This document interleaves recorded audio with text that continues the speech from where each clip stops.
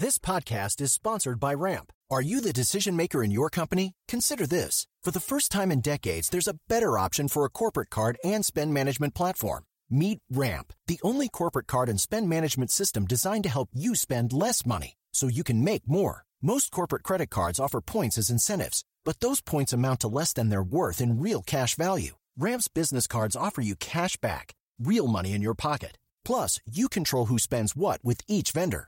And Ramp's software collects and verifies receipts automatically, which means you'll stop wasteful spending and close your books in hours instead of days. Businesses that use Ramp add up to 5% to their bottom line the first year.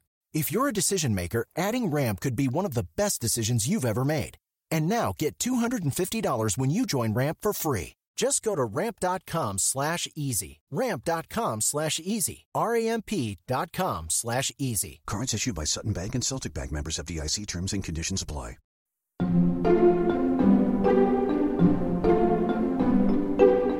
It's very strange when a childhood hobby turns into a lifelong career. To feel that kind of responsibility. Like, if I don't produce more of these comic books, my children won't eat. And it's still ongoing.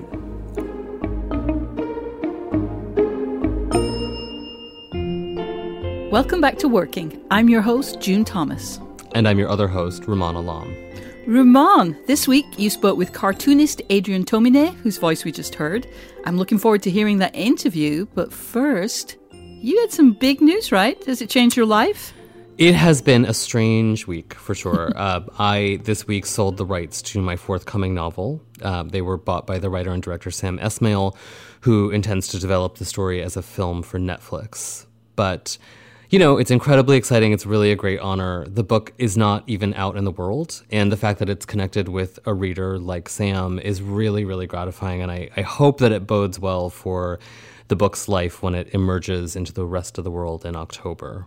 Well, I'm currently reading, I should say, your forthcoming novel, which is called Leave the World Behind, and I am loving it. And it's one of those books that you have a very clear vision of what's going on, you know, the look of the place and the people. So it doesn't surprise me one bit that it was bought for the movie. So it's super exciting. I can't wait for it. I can't wait for people to read the book. I can't wait to talk about the book on this show. And it's just fantastic news. Thank you. So this week you talked to Adrian Tomine. What do listeners who aren't yet familiar with his work need to know about him? So I discovered Adrian's work, as you'll hear me explain to him, when I arrived in college in 1995, I guess, the fall of 1995, and I met the coolest girls in my college class, and they were really well-versed in all things indie, in music, in comics, in movies, and zines. Adrian, at the time, was publishing an indie comic called Optic Nerve, but of course he's not really indie anymore. These days his comics are published by Drawn and Quarterly, which is one of the two great publishers of comics in the culture. You know, he draws covers for The New Yorker. He's truly a Gen X success story. Mm-hmm. If you think that you don't know his work, poke around on Google, and I'm pretty sure you'll find something that you recognize. His covers for The New Yorker are really beautiful. They really capture his ability with the line and with the ability to freeze narrative in an image. And they're really beautiful pictures. He's a great illustrator. And if you do know his work, you know, I think just prepare yourself, because this conversation was so illuminating. Adrian is the rare artist who's truly insightful and articulate about his own work. It was really such a treat to talk to him. Amazing. Well, I can't wait to hear from him. Before we hear the interview, I just want to give listeners a heads up that we've got a slightly different post-interview feature this week. Since this show is about process, we wanted to talk about the reporting, writing, and production process behind a big story we published on Slate this week. On July 21st, we published a feature called The Class of RBG, a look at the 10 women in Ruth Bader Ginsburg's Harvard Law School class. It's a multi-part story and 2 podcast episodes, and I'll be talking with Dahlia Lithwick and Molly Olmstead about how that package came together, its long journey from initial idea to final publication. But right now, let's hear Rumaan's conversation with Adrian Tomine.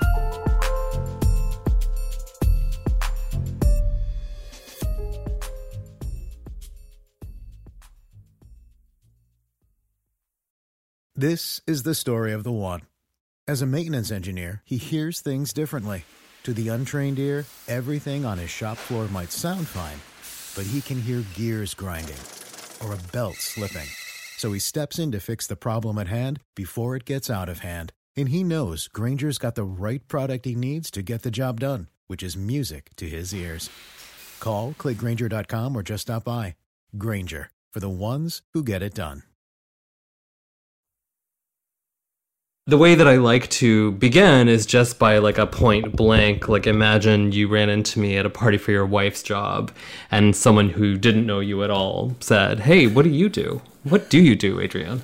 That's the premise of it makes it extra tough to answer because it's something that I've gone through my whole life, even before I was married, and I had to explain myself to girlfriends' parents or things like that. And it's actually gotten easier with time because, I started doing this when I was a teenager a long time ago, and I would have to explain to parents that I was a cartoonist, and then they'd immediately think of something really childlike, and then I'd say, well, I do adult comics, and then they'd be horrified, and then I'd have to pull it back and try and explain that it's for adults, but it's not pornography. Yeah. And but yeah, I remember at first being uncomfortable with the graphic novel term and kind of nitpicking it with all my cartoonist friends and talking about like, well, technically Mouse isn't a novel and all these things like that. And then eventually I got broken down because it was such a perfect way to explain what I do to regular people who now all seem to know that term and the connotations of it. Yeah, I would probably either say I'm a cartoonist or I make graphic novels or something like that. You actually write about this in your new book, but I share your sense that graphic novel is a very unwieldy term that we seem to have landed on by not quite consensus, but by sort of by giving up the fight for a more accurate term. Like, as you said, Mouse, which is Art Spiegelman's sort of great 2-volume memoir of his father's experience during the Holocaust, is not a novel, but it is often referred to as graphic novel. Fun Home, Alison Bechdel's really beautiful and affecting memoir, also not a novel, is often called a graphic novel. Yeah, and Persepolis. I mean, some of the best-known graphic novels are nonfiction memoir. Right. Yeah. And actually, that's why I'm talking to you today, because you have written a nonfiction memoir. It's called The Loneliness of the Long-Distance Cartoonist. And in this work, the book opens with you depicting yourself at 8 years old. You're the new kid in school, and you are declaiming your love of comics to anybody who will listen. None of them are interested. It's clear to me that you see some relationship between sort of a childhood fascination with comics and now having made a career, as you refer to yourself, as a cartoonist. But are you surprised by that? I mean, you're a dad. My kid right now is really into dragons. I would be stunned if 3 decades from now he was like a world famous dragon expert. Right. Yeah, I think I mentioned this in the book that I'm grateful for the way my life's turned out, but I don't know that I would recommend it as a game plan for anyone, especially my own children. It's definitely playing the long game, where a good chunk of my early life was kind of unhappy or lonely or atypical, and there was a great payoff in adulthood. But it's a big ask to tell someone, like, go through this horrible experience, and then 30 years from now, it'll be amazing how it pays off. It'll all have been worth it. It'll all have been worth it. Right. So you, in your adolescence, like as a teen, you were doing this comic strip that you published sort of as a zine, as like an independent comic that was called Optic Nerve. Mm-hmm. And I should say now, I was born in 1977. I'm just a couple years younger than you. Mm-hmm. The two coolest, most beautiful, amazing girls at Oberlin College were like huge Optic Nerve girls. Like it's like a totemic taste for like a certain kind of really cool girl. And I can just I can picture these two girls who were good friends of mine like so clearly, and like I remember them like explaining to me what Optic Nerve was or what Love and Rockets was. So it's like a thrill to be able to say that to your face. And I know you know what I'm talking about. But so you sort of began your career doing that. You kept at it through high school and into college, and then Drawn and Quarterly, which is the great Canadian publisher of comics and what we have just decided to call graphic novels, became your publisher, and they are your publisher to this day. Yeah, that's absolutely right. I think there's a little bit of a misconception that I was just working in private, and Drawn and Quarterly scouted me out and came to me and said, we must publish your work. And it was actually a lot more calculated on my part, and I was obsessed with them as a publisher and wanted to work for them very much, and was basically harassing the publisher with submissions on an ongoing basis for a number of years before they ever responded to me. So you weren't discovered at the luncheonette counter like a no. like a Hollywood starlet of no, your... I think that would be a more flattering version of the story. So one of the things that makes a conversation like this maddening is that you work in a visual medium, and we can't, the audience can't look at it and say, and I can't just hold it up and say like, hey, look at this. So what I'm going to do now is like truly awful, but I'm going to ask you to describe your visual style. I'm going to ask you to explain to people listening who may not know the work, what the work actually looks like. To make that even more complicated, I think there are a couple of modes that I work in. I really do think of myself as having two separate careers, one as a guy who makes comics and one as an illustrator for magazines and advertising and mainly these days for The New Yorker. So I think there are probably people who would recognize my work, or they would know who I was if I described, say, a New Yorker cover I did where two people were passing on opposite subway cars, and for a minute they see each other and they're holding the same book.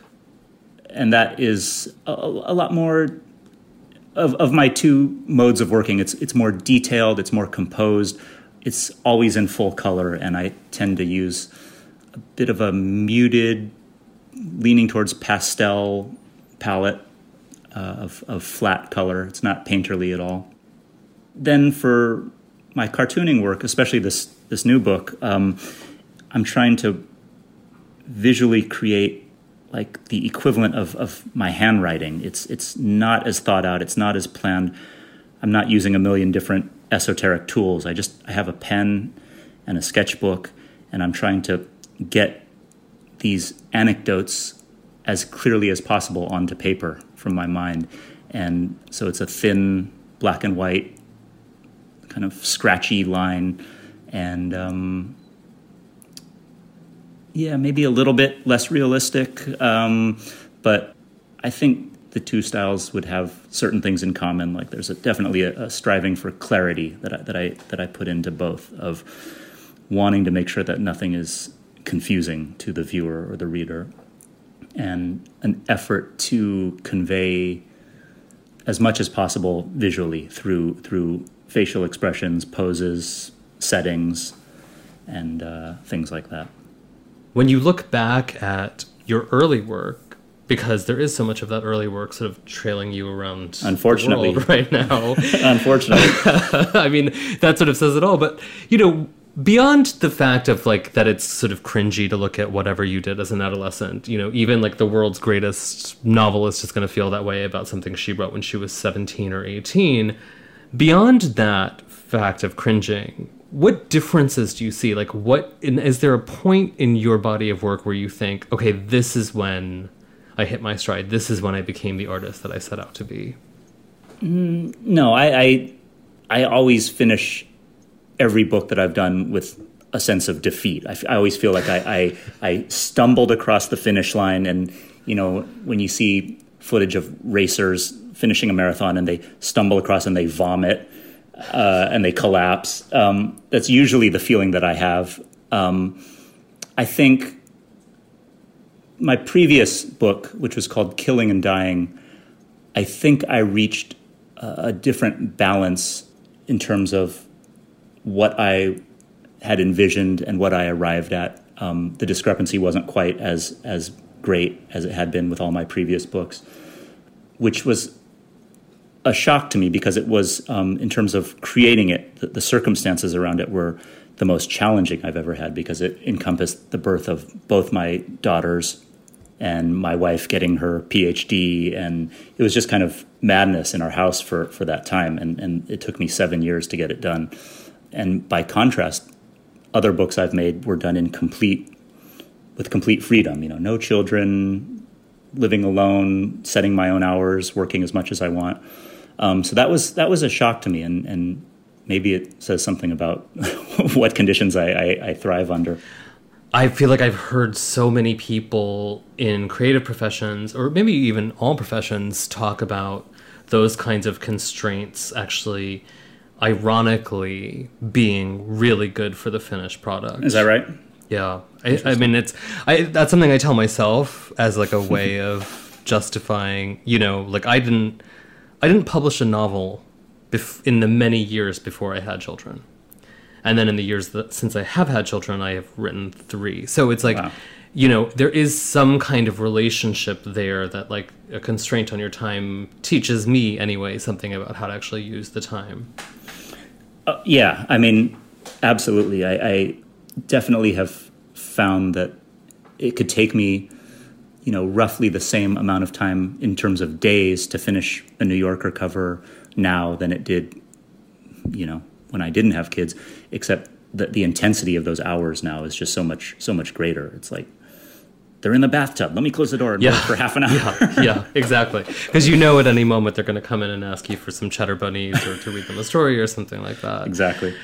I don't know if there are still readers who have this idea that the comic is not a literary form, but I do feel like the stories in Summer Blonde and Killing and Dying and Sleepwalk and other stories, they really demonstrate, I think, conclusively that is a misperception because they are not cute pictures and silly gags. Like, these are stories. Alter Ego is a story about a writer who is struggling to finish a book, and he becomes kind of obsessively taken with the younger sister of a girl he sort of barely knew in high school. In Hawaiian Getaway, you have this really kind of odd young woman who is struggling to find meaningful adult connection, and she finds it by making prank phone calls. It's a really big body of work, and you can't distill it down to any one point. Like, that's your work is broader than that, but that thing, that search for connection, for human intimacy, feels like a motif that you come back to, and it feels to me like it's very literary. Yeah, I mean, I think that's been a big goal of mine. I some of what you're describing in my work came from the fact that at the time that I started publishing my work, I was still really working in opposition to, at the time, what were described as mainstream comics, like superhero comics published by Marvel and DC. Like, they really dominated the market, and they really dominated the public's perception of what comics could be. And so when I look back at some of that work, I almost think I'm straining a little too hard to differentiate myself, and I think that's definitely what influenced some of that work, including not just the writing, but the art style, the choice when it was actually a choice to work in black and white rather than in color. Sometimes the graphic design of the covers. I was really. It doesn't occur to me anymore, but I think in those days I was definitely envisioning like a hypothetical customer walking into a comic book shop and looking at the rack of comics and seeing mine in between, some superhero comics and trying to think of how I would make my work stand out in some way. When you're working... This is such a hard question to answer, and I realize this, but like, does story come before art, or does art come before story, or are they a connected impulse? The correct answer, according to my fellow cartoonists, is to say that they're all connected, and that you envision everything at once. But the true answer for me is that it's almost always story that comes first. Now, sometimes it might be I had an idea for something visual and set that aside, not sure of what I would do with it. And then a story came to me and I thought, oh yeah, those two would work well together, especially in something like Killing and Dying, where it's a book of short stories and each story is sort of approached in a different visual way. So there were some times where that's a case where maybe I had the idea of doing a story that replicated the format of newspaper comics and then eventually merged that with the actual content of that story. But in general, what I think of as the idea for one of my books or stories is really about the content of what's happening in it, not so much how it looks. We'll be back with more of Rumaan Alam's conversation with Adrian Tomine after this.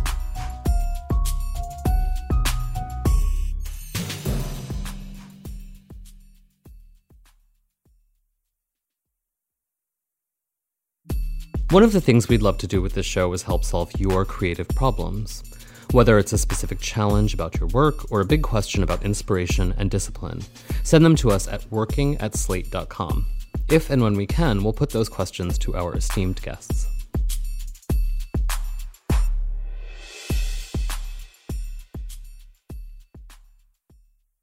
All right, let's rejoin Rumaan's conversation with Adrian Tomine. In the introduction to 32 Stories, which is a book of your kind of juvenilia from Optic Nerve, you wrote, "The subject matter of these early strips is rather telling. Parties, friends, and dates figure prominently for some reason.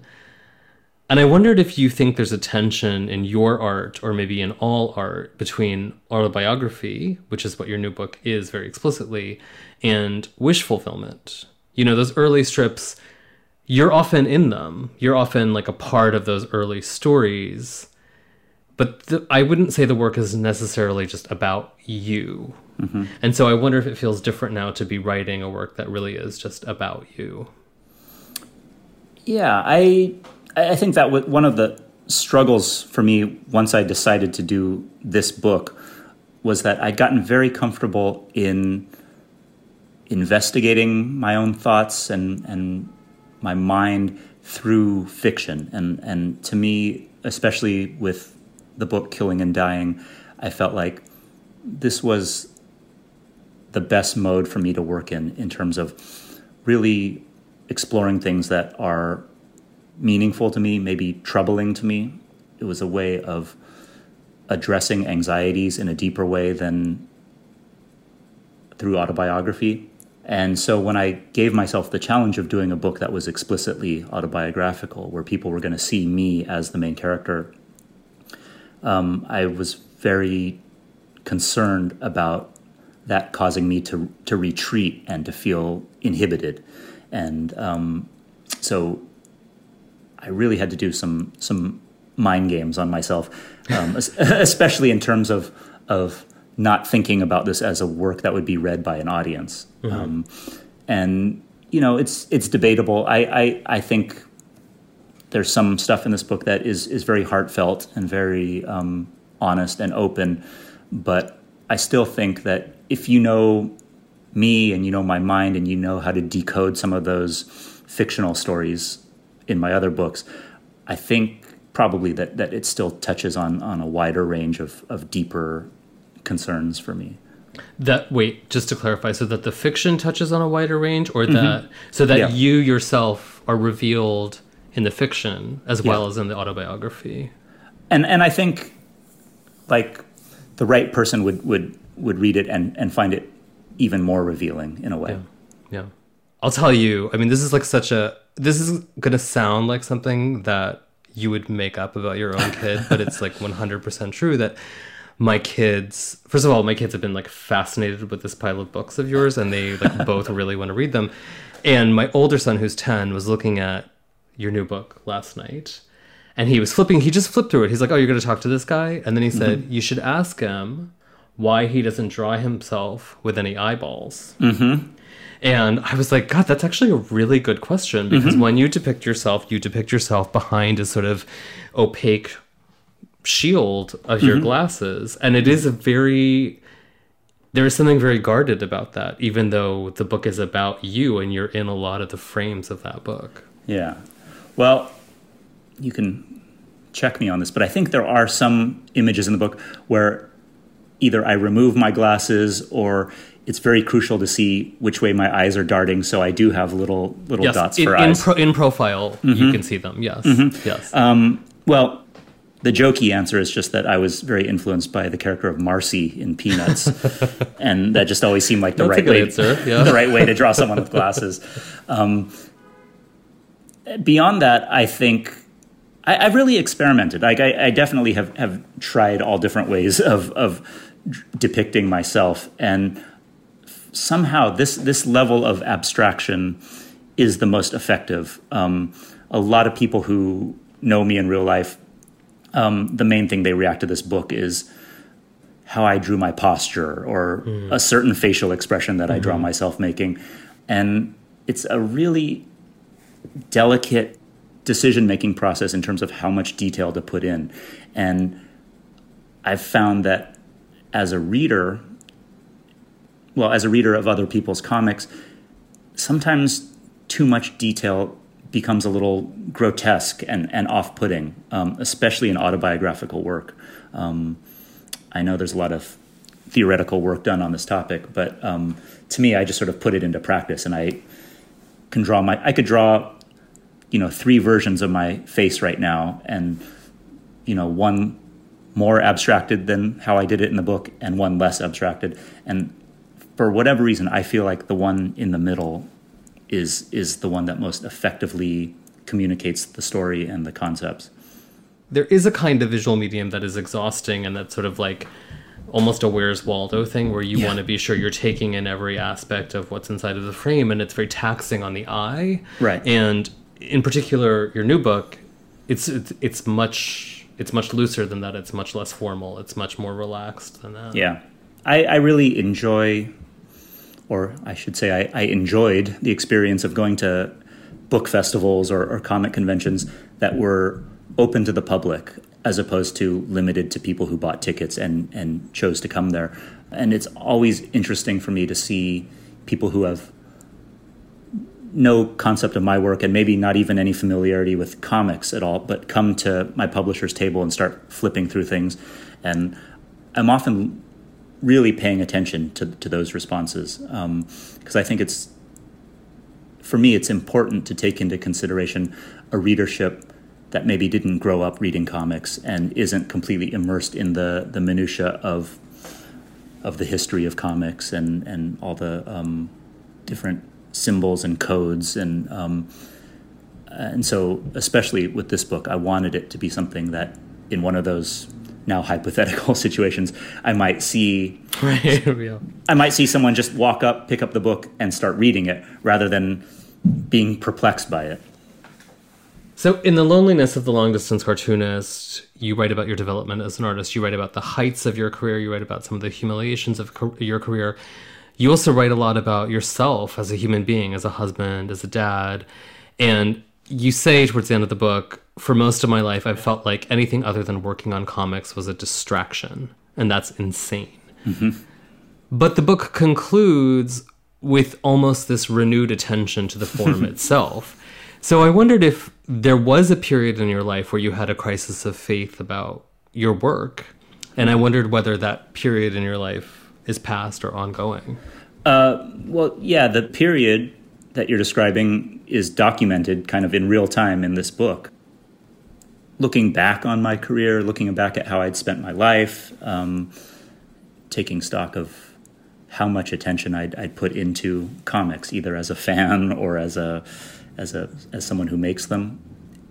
And it's ongoing, yeah. I mean, like I say in the book, it's very strange when a childhood hobby turns into a lifelong career. And I think if that happened to every single person on the planet, it would be the most insane world. It would be a very different kind of society. Yeah. It would be a very different kind of place, Yeah, it's gone in waves. I mean, I think it was a strange experience, especially like I described when I was working on my previous book when I became a parent for the first and second time, and my wife was basically struggling to finish her dissertation, and so to feel that kind of responsibility, I think in general that responsibility would have been a surprise to me. I'm talking about in terms of time, taking care of people, financially, but then to realize that it was all resting on this kind of strange childhood hobby.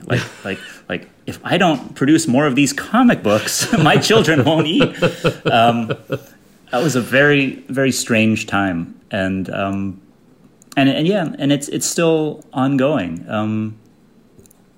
And also, I have different priorities now than I think when I started out, and like the idea of now sitting down and starting a new book that's going to take me 10 years to complete, and I'd need to work 7 days a week on that. Like, I just don't want to do it. I honestly would rather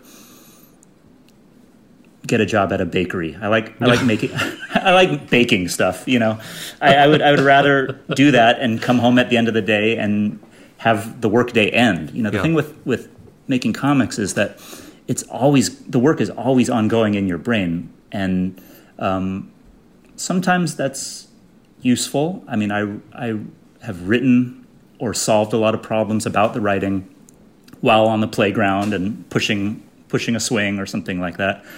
But I also don't want to have that feeling of looking back on this, to me, what now seems like a very brief window of my life where the kids will be living with us. Yeah.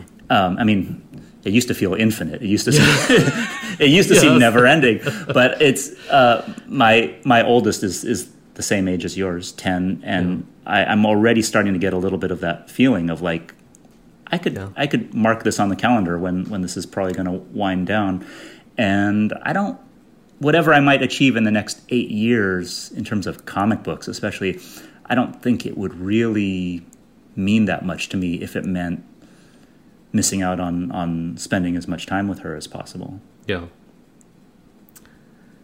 I'm really torn about asking you about race, because no one ever asks white artists about race. Even though work that declines to engage in a conversation about race is also in its own way about race. Of course. You wrote a book called Shortcomings. It's a really beautiful standalone story. It's a long story, and I feel like it has a lot to say about race, but I'm not going to ask you about that. I'm going to ask you about a very brief chapter in The Loneliness of the Long Distance Cartoonist. It's kind of an aside in which you recount meeting an artist whose work you'd long admired, and you try to strike up a conversation about work, and he comes back with, "Are you Japanese?"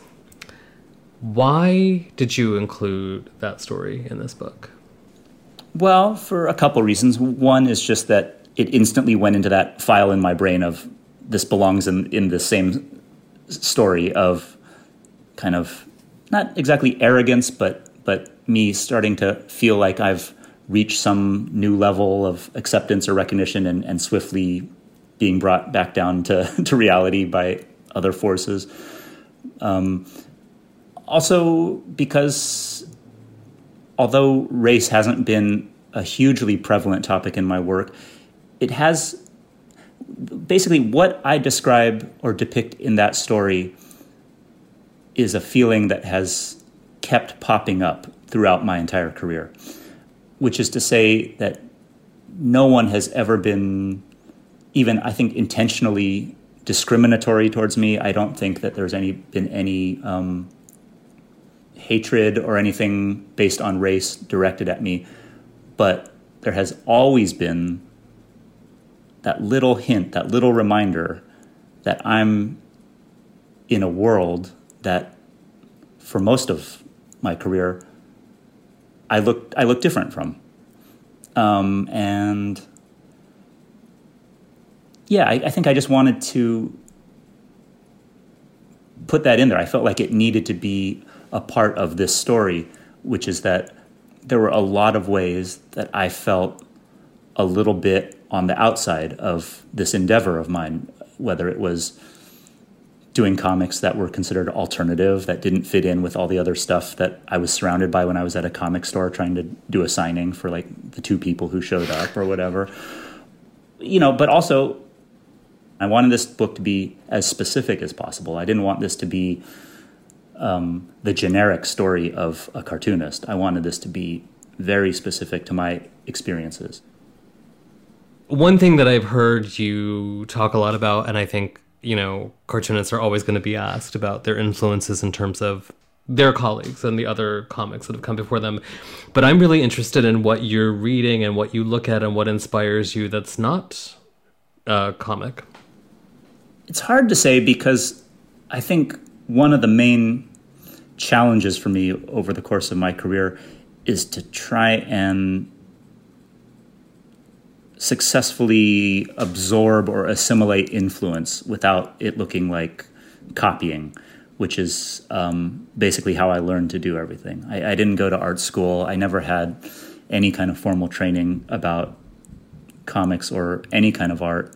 And so my version of instruction was buying books or comics or watching movies and emulating them, flagrantly so in many cases.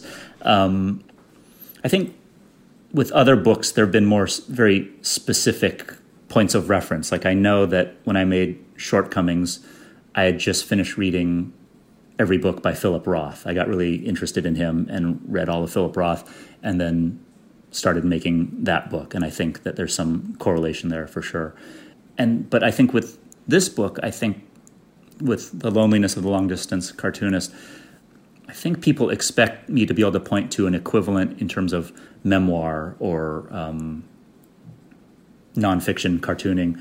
And I mean, maybe I'll come back to this book years later and say, oh, God, I know what I was ripping off. But for me, at least it was an attempt to let the material flow directly from my experience through my processing in my brain and onto the paper.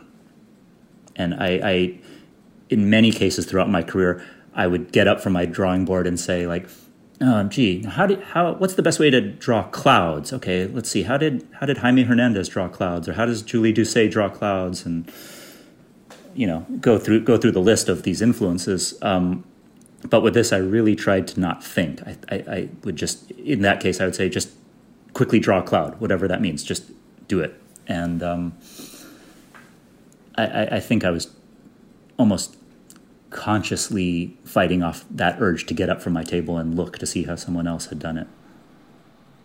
I mean, this is such a weird time to be publishing a book. Yes. And it's such a weird time to be, I mean, you mentioned, you had a really lovely way of talking before about being at a convention and being able to watch a casual reader or a new reader engage with the work. And like, because your work is not just words on a page, it's images on a page, you can watch the response is different. Like you can probably see how people move their bodies in a different way when they're flipping through a comic than through a novel. Oh, yeah.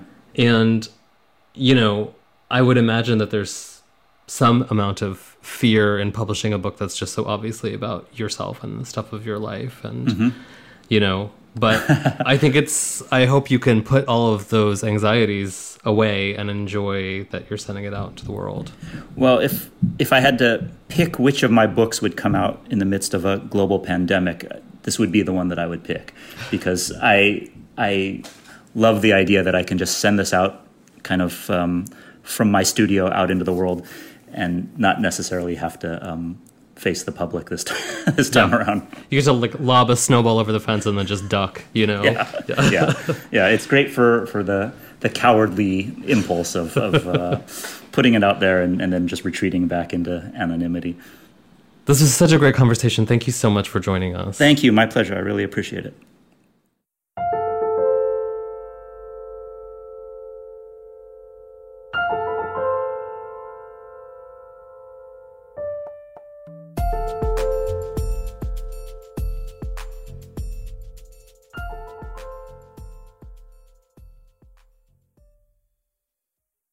This episode is brought to you by Progressive Insurance. Hey listeners, whether you love true crime or comedies, celebrity interviews, news, or even motivational speakers, you call the shots on what's in your podcast queue, right?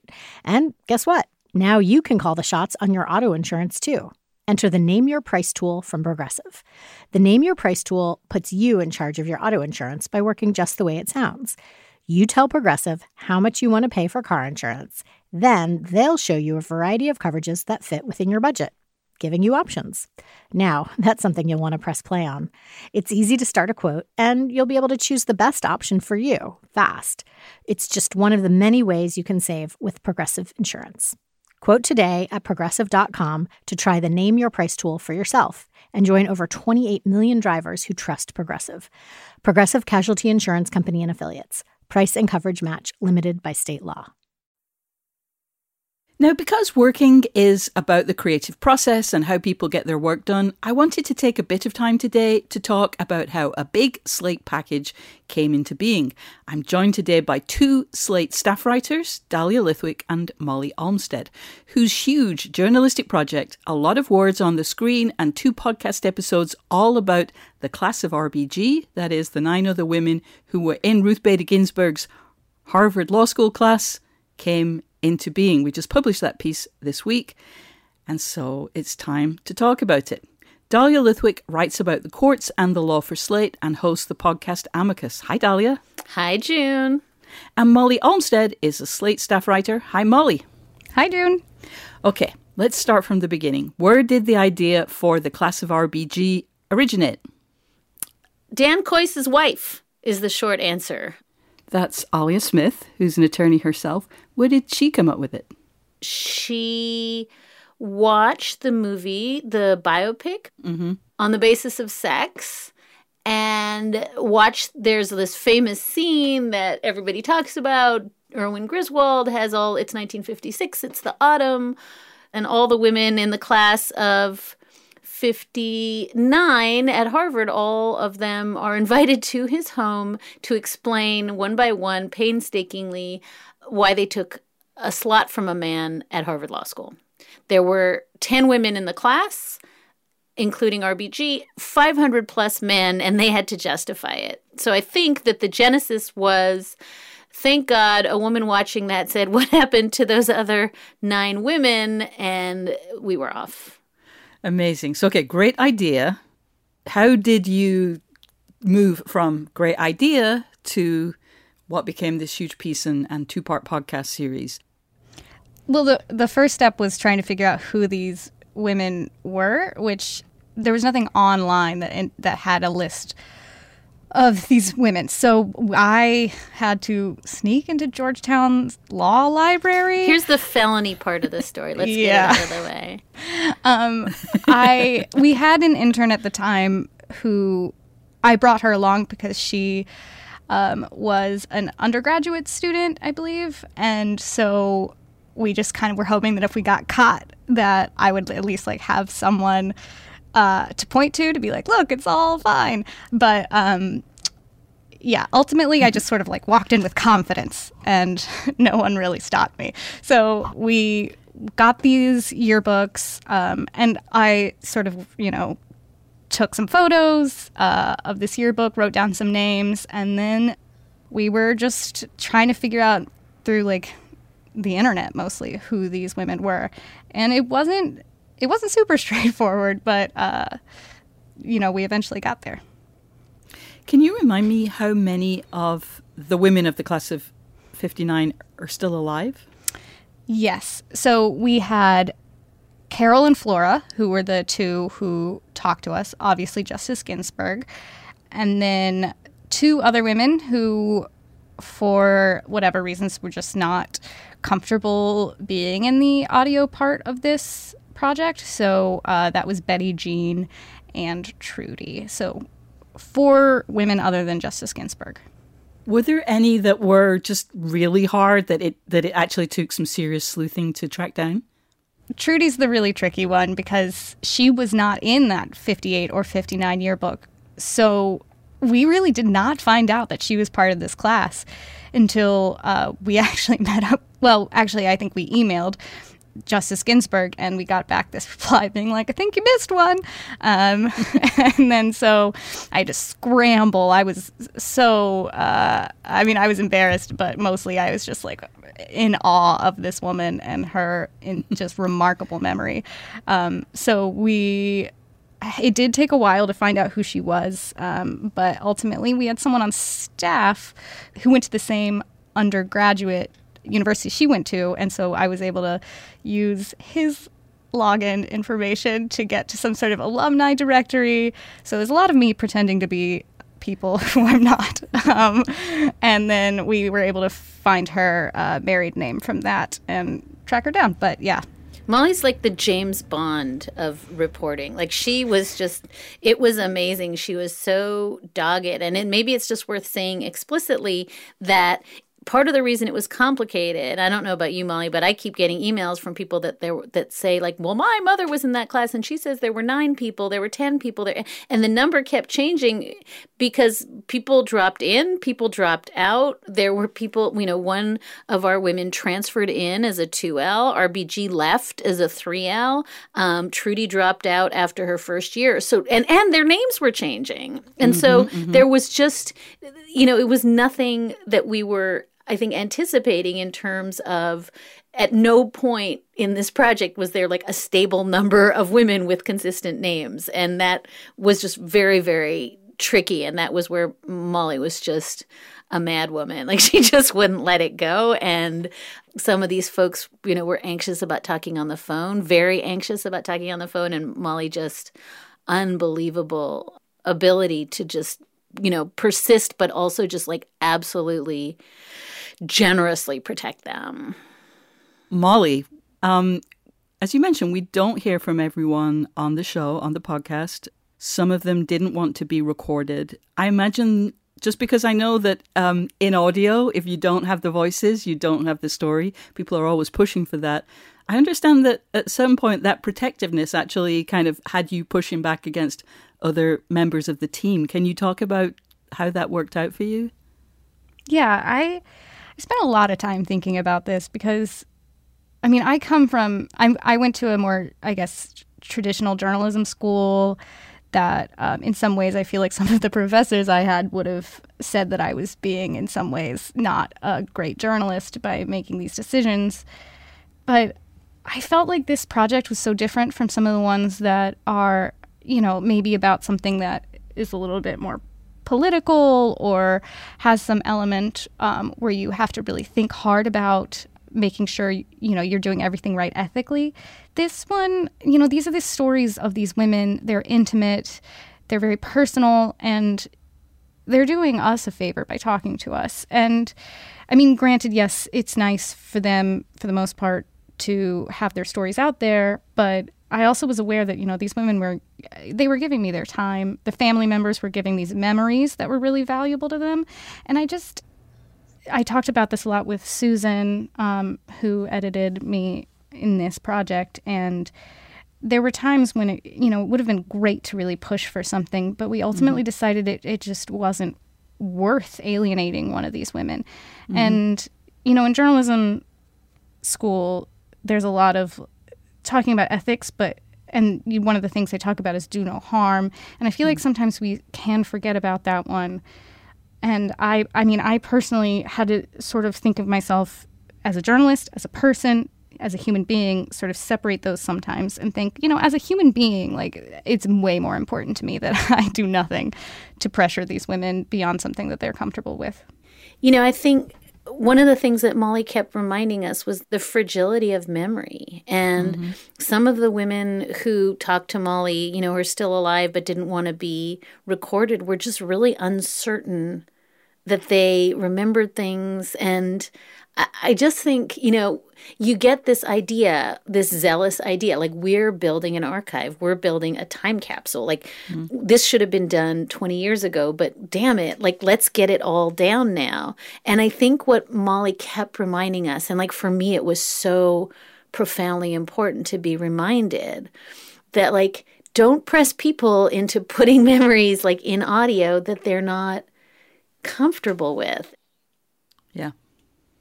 Dahlia, a big part of the audio, certainly, and the also of the text piece, was the interview that you did with Justice Ginsburg. How did you secure an interview with her? That was a Hail Mary. I mean, with Justice Ginsburg, sometimes you have to, go through the press office and they pass it on to her, and sometimes you get a yes, and sometimes you get a no. And it was really interesting because she immediately said she would participate, and it really struck me after that this is unlike most interviews she does, and that I've done one with her, for instance, when Glamour made her Woman of the Year several years ago, where she, has a few things that she says, and she says them frequently. And I think she loved this project because it was totally different. And one of the things we noticed when we sat down with her was that she was having memories in real time and saying things that she hadn't said before. I think one of the things that was really striking is she had not done a lot of interviews necessarily prompted by, again, this is Molly's research, but, to be able to say, Flora told us about this Ladies' Day, we were able to ask her about things that were not necessarily top of mind for her. And so I think as a consequence, both for us and for her, it was really a lot of fresh material. And that, I think, was one of the things that made it really interesting for her. I think one thing I would say about Justice Ginsburg generally is she always says, she said at her confirmation hearing, she said when she was sworn in, we stand on the shoulders of giants. She's so meticulous to credit the people along the way. And I think for her, having a spotlight on the women in her class and making the point that this was not just about her, it was about everyone, I think really jibes with how she tries to think about her own history. This is maybe a weird question, but,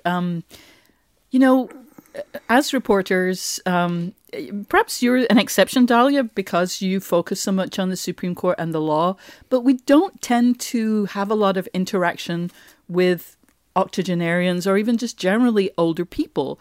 Were you kind of aware of talking to these women, the women who are still alive, the ones that you taught with, of talking to them differently, even though looking at their bios, they're all been on the bench for 40 years, activists, they're by no means sort of, they may be physically frail. I don't know. I know certainly one of them is, but it's clearly their minds are amazing. But were you just aware of we all have this weird way of talking to older people? How much did that come into things, if at all?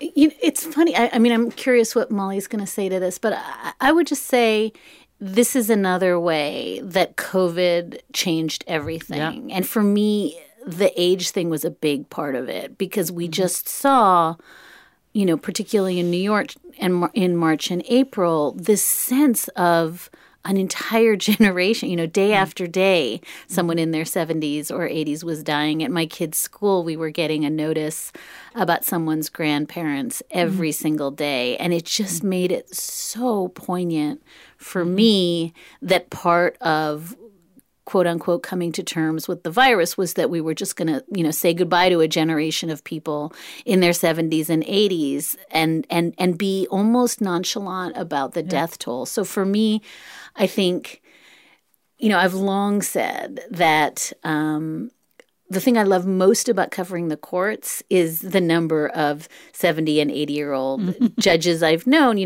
They serve for life, Article 3 judges. They don't become irrelevant, like you do in Hollywood when you're 46. And so I think that it made me so very mindful and solicitous that we are dealing with a generation that is so precious and so fragile because of the virus, and that is almost invisible because, the virus is wiping them out and we're not clocking it because we think their time has passed somehow. And so that made me really deeply saddened by the fact that we're not even aware of these extraordinary lives that we're losing. And so that was a very long and somber answer, but I do think it's one of the ways that COVID colored everything for me. Yeah. This was a 2-episode podcast series as well as a text package. You're a podcast host, Dahlia. I know from the very beginning of your time at Slate, Molly, that you are also a big podcast person. Did the podcast and the text have different needs? Did those needs ever compete? Maybe Molly? Well, I mean, yes, they felt like two very different enterprises. We were never going to be able to represent all of these women in the podcast part of it. And I think, Dahlia and Sarah, who produced the audio piece, they just handled it so well because they came to realize that there was like a really neat way to include the women who are alive and Justice Ginsburg without making it too much about any one person. And I would like to say that there is something really wonderful about knowing that if you can't fit something into one medium, you could probably get it into the other. I researched some of the history of Harvard Law School, and none of that made it into the print piece. But, it gets touched on in the audio piece, and there's something very satisfying, about that, just like from a writer's perspective, and obviously not so much from an editor's perspective. You usually don't get your way and get all the things you want in a piece, and so that felt really great. It's a second chance. I'm very grateful that you took the time to speak with us today. Thank you so much, Dahlia Lithwick and Molly Olmstead. Read their piece, The Class of RBG, at slate.com/RBG, and listen to the 2 episodes of Amicus wherever you listen to podcasts. Thanks to both of you. Thank you, June. Thank you, June. Thanks, Molly. We hope you enjoyed the show. If you have, please consider signing up for Slate Plus. Slate Plus members get benefits like 0 ads on any Slate podcast, bonus episodes of shows like Slow Burn and Dear Prudence, and you'll be supporting the work we do here on Working. It's only $35 for the first year, and you can get a free 2-week trial right now at slate.com/workingplus. Thanks to Adrian Tomine and, of course, to Dahlia Lithwick and Molly Olmstead for talking about the making of their piece. Huge thanks this week and every week to our great producer, Cameron Drews. We'll be back next week for a conversation between Isaac Butler and novelist and journalist Kevin Wynne. Until then, get back to work.